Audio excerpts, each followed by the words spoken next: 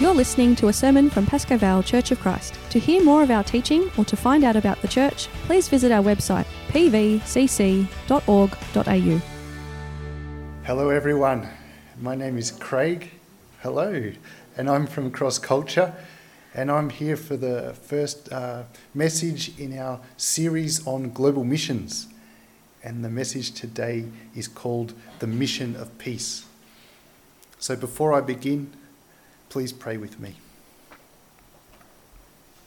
Heavenly Father, fill us with your Spirit so that we may believe your word about your Son and obey him and live for him. In Jesus' name we pray. Amen. One of the great issues we deal with at every stage of life is purpose. The desire and need for a sufficient purpose that will drive us through life. What am I here for? What am I to do, and why? At times we can become aimless in a multitude of options, not knowing which is better or which is worse. Or we may search for something to alleviate our angst and dissatisfaction. Something that will give us pleasure or direction. Ultimately, if we are our own master, and if our pleasure alone drives us, then really we're seeking to entertain ourselves to the grave. And if that were the case, and we really thought about it, we'd come to the crippling grief to realise that we're without significant purpose. And today we're going to hear about the great purpose which Jesus calls all his people into, including me and including you. He calls us into his all-encompassing mission, which drives us at every stage of life, from youth to middle age and our elder years. And we'll see that the risen Lord Jesus gives us everything we need to accomplish his mission. He gives us, firstly, personal peace and joy. Second, power for his mission. And third, the proclamation of the forgiveness of sin. God's mission in the world, it has two main parts. Primarily, it's proclaiming the gospel of the saving work of Jesus Christ in his death and resurrection to reconcile people to God and to make disciples of all nations. Secondly, Christians are called to do works of love, mercy, and compassion. These flow on from the gospel and confirm its power to transform sinners to people who love God and who love others. So today I'll be focusing on the first part of God's mission, proclaiming the gospel. The gospel that Jesus died on the cross for the forgiveness of sin and rose to new life to declare us in right relationship with God. So that all who repent and turn to Jesus in faith no longer have enmity with God, but have peace with God in eternal life.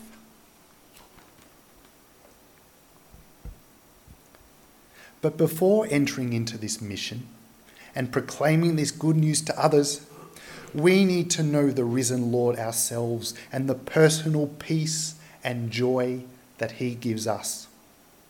We read in John chapter 20, verse 19, "On the evening of that day, the first day of the week, the doors being locked where the disciples were for fear of the Jews, Jesus came and stood among them and said to them, 'Peace be with you.'" After Jesus' death on the cross, the disciples are hidden and locked away, afraid of the Jewish religious leaders and their supporters who condemn Jesus. But then the risen Jesus miraculously appears among them. The disciples which probably included more than the apostles, would have feared Jesus' rebuke for abandoning him before his crucifixion.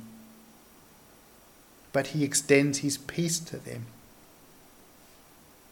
And then he shows them his hands and his side. And the disciples are glad that they have seen the Lord. When they realize that the Jesus who died on the cross is the same person standing before them, they are filled with joy. We must remember that Jesus promised his peace and joy to them before his crucifixion. He said, "Peace I leave with you, my peace I give to you. Not as the world gives do I give to you." And then in John chapter 16 verse 22 he says, "You have sorrow now, but I will see you again, and your hearts will rejoice, and no one will take your joy from you." This promised peace and joy is delivered to the disciples only by knowing the resurrected Jesus. It's the peace with God that encompasses the whole of life. It's the joy that endures no matter the circumstance. Jesus' resurrection validates all that he said about being God with us, about his ability to forgive sin, and about his power to give us eternal life. Jesus' resurrection as Lord and God, therefore, gives hope to his disciples that they will share in his resurrection. Seeing the risen Lord Jesus transforms their lives and their eternal future. Before I knew Jesus, I was depressed and often angry at home. My parents were divorced, and there were often arguments between my dad and stepmother and between my parents and me. I felt hurt and I felt unloved. I felt lonely and on the outside. I would often yell and lash out and break things, and often I wanted to die. Then when I started going to youth group, I began to hear how Jesus reached out to the marginalised of society. I began to how Jesus loved the unloved as I felt. I didn't know how you could be for Jesus, but I knew then that I wanted to be for him. Then when a friend told me about Jesus' death and resurrection, and told me of the need to repent of sin and put my trust in Jesus as my Lord and Saviour, Jesus changed my life. From the moment God gave me the gift of faith, Jesus forgave my sin and gave me peace with God. At my baptism, my mother, who's not yet a believer, stood up and told everyone how my anger had been taken away. I would still struggle with depression, but gradually, day by day, month by month, year by year, God's Spirit has been healing me to become the man God intended me to be. Instead of being on the outside, my Heavenly Father has made me a beloved member of his family. Instead of feeling shame for my sin, his forgiveness gives me the honour of being his son. And instead of wanting to end it all, God has given me eternal life with him. So I urge you, in light of the risen Lord Jesus, who gives you his peace and joy, remind yourself of the gospel each day. Don't dwell on what makes you anxious or afraid, but dwell on the good news that Jesus is risen from the dead. He has saved you, and he gives you new life as sons and daughters of our Heavenly Father. And consider how Jesus has transformed your life. Write down the ways that he has restored your emotions and desires, your behaviours and relationships, your perspective and your future. And this will become your testimony to the gospel and the power of the risen Lord in your life. So we've been given peace with and joy with God through faith in the risen Lord Jesus. But this is too great a gift to keep to ourselves. We must realise that it was God's eternal purpose to reconcile people from all nations to himself, making peace by the blood of his cross. Now we'll see how Jesus sends us as his disciples to extend peace to others and gives us power for his mission. We read in John chapter 20, verse 21. Then Jesus said to them again, "Peace be with you. As the Father has sent me, even so I am sending you." Again, Jesus gives his peace to his disciples, and peace is what they'll need as they're commissioned to continue the work that Jesus received from the Father. And this mission continues through the church, including us here today, as we're sent into the world for a definite purpose. Through the blood of the cross, Jesus extended peace with God to his disciples. And so his disciples are sent to extend this peace to the world by proclaiming his death and resurrection. Paul speaks of this gospel mission of peace as a ministry of reconciliation. We read in 2 Corinthians chapter 5, verses 19 and 20. In Christ, God was reconciling the world to himself, not counting their trespasses against them, and entrusting to us the message of reconciliation. Therefore, we are ambassadors for Christ, God making his appeal through us. We implore you on behalf of Christ, be reconciled to God.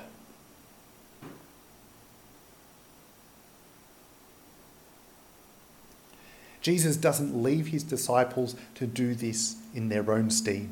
No, rather, he is constantly with them in his spirit, empowering them for his mission. We read in John chapter 20, verse 22. And when he had said this, he breathed on them and said to them, "Receive the Holy Spirit." Here Jesus makes a symbolic promise of the gift of the Spirit, not the actual giving of it 50 days later after Pentecost, or at Pentecost, after his ascension. When the promised outpouring of his Spirit does take place, God empowers his disciples to enter into his gospel mission, as we see in Acts chapter 1, verse 8. You will receive power when the Holy Spirit has come upon you, and you will be my witnesses in Jerusalem and in all Judea and Samaria and to the end of the earth.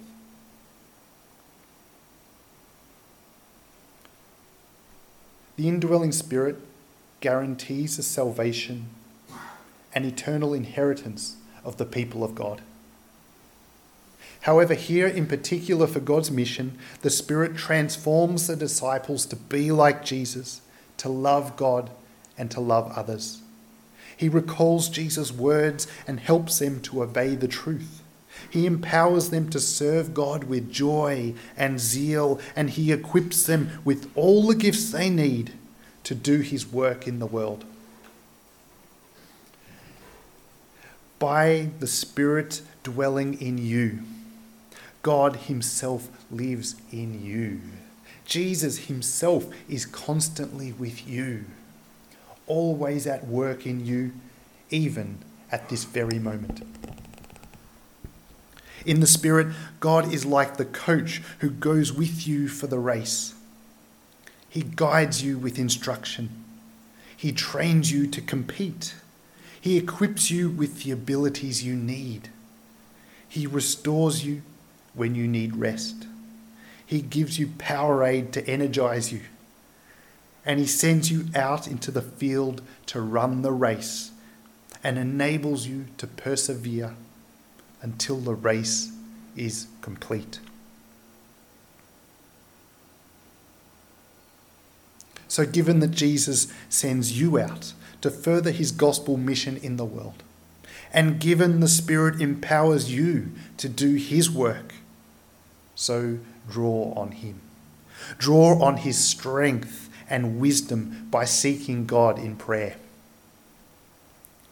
Each morning, pray, Lord, fill me with your Spirit to do your work.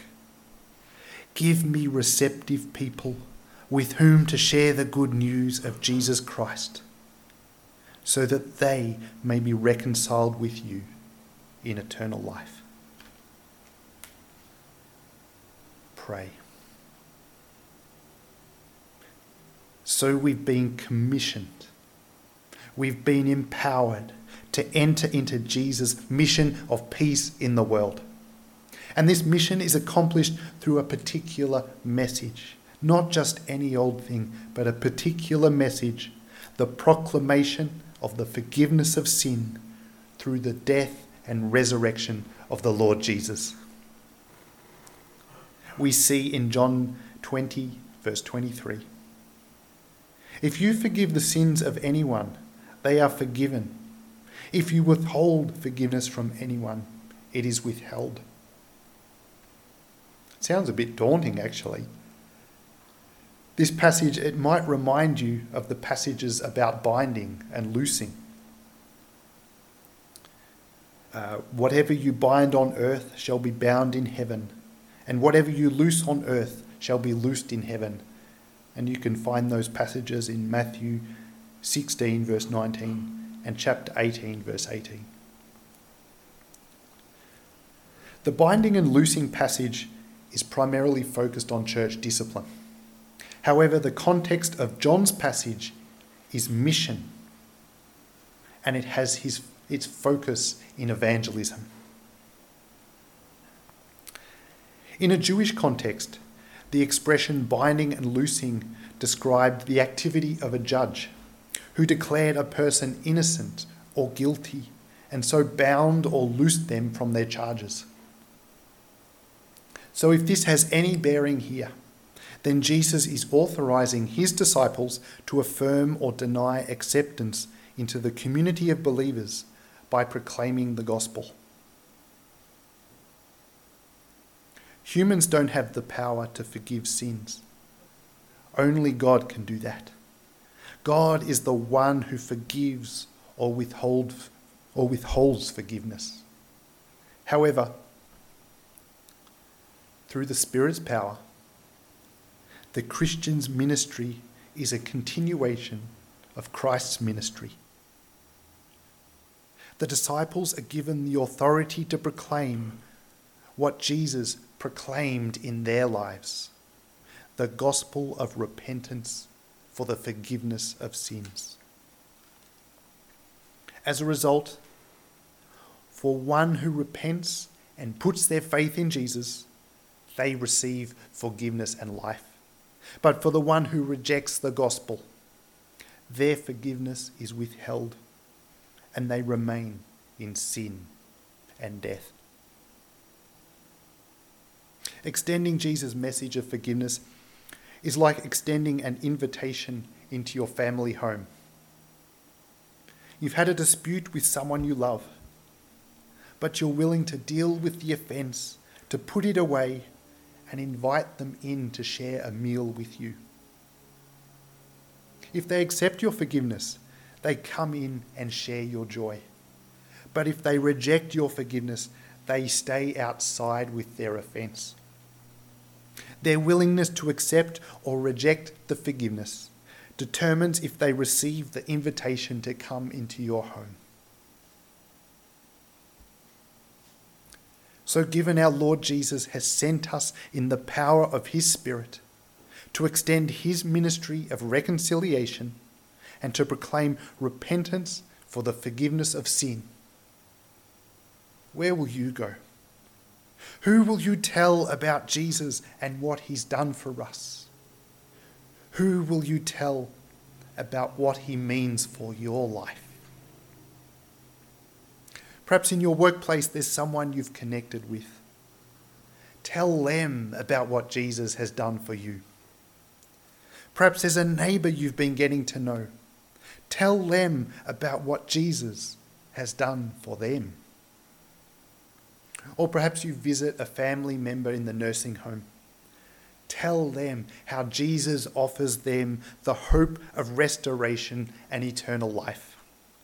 Wherever you are, if you are his disciple, Jesus sends you to extend his forgiveness, peace, and eternal joy with God to the people you meet.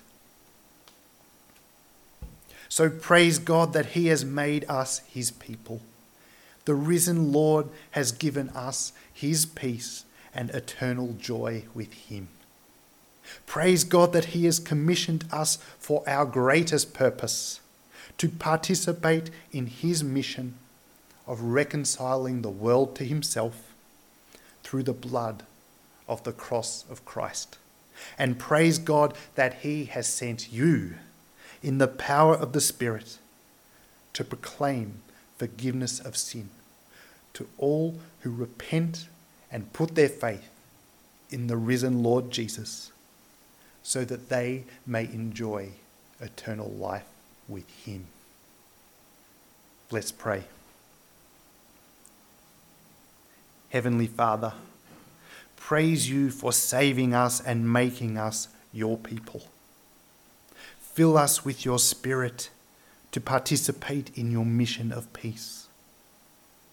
Lead us to receptive people and give us the boldness and clarity to share the good news of Jesus Christ with them, so that they too may have all peace and joy in eternal life with you. Amen.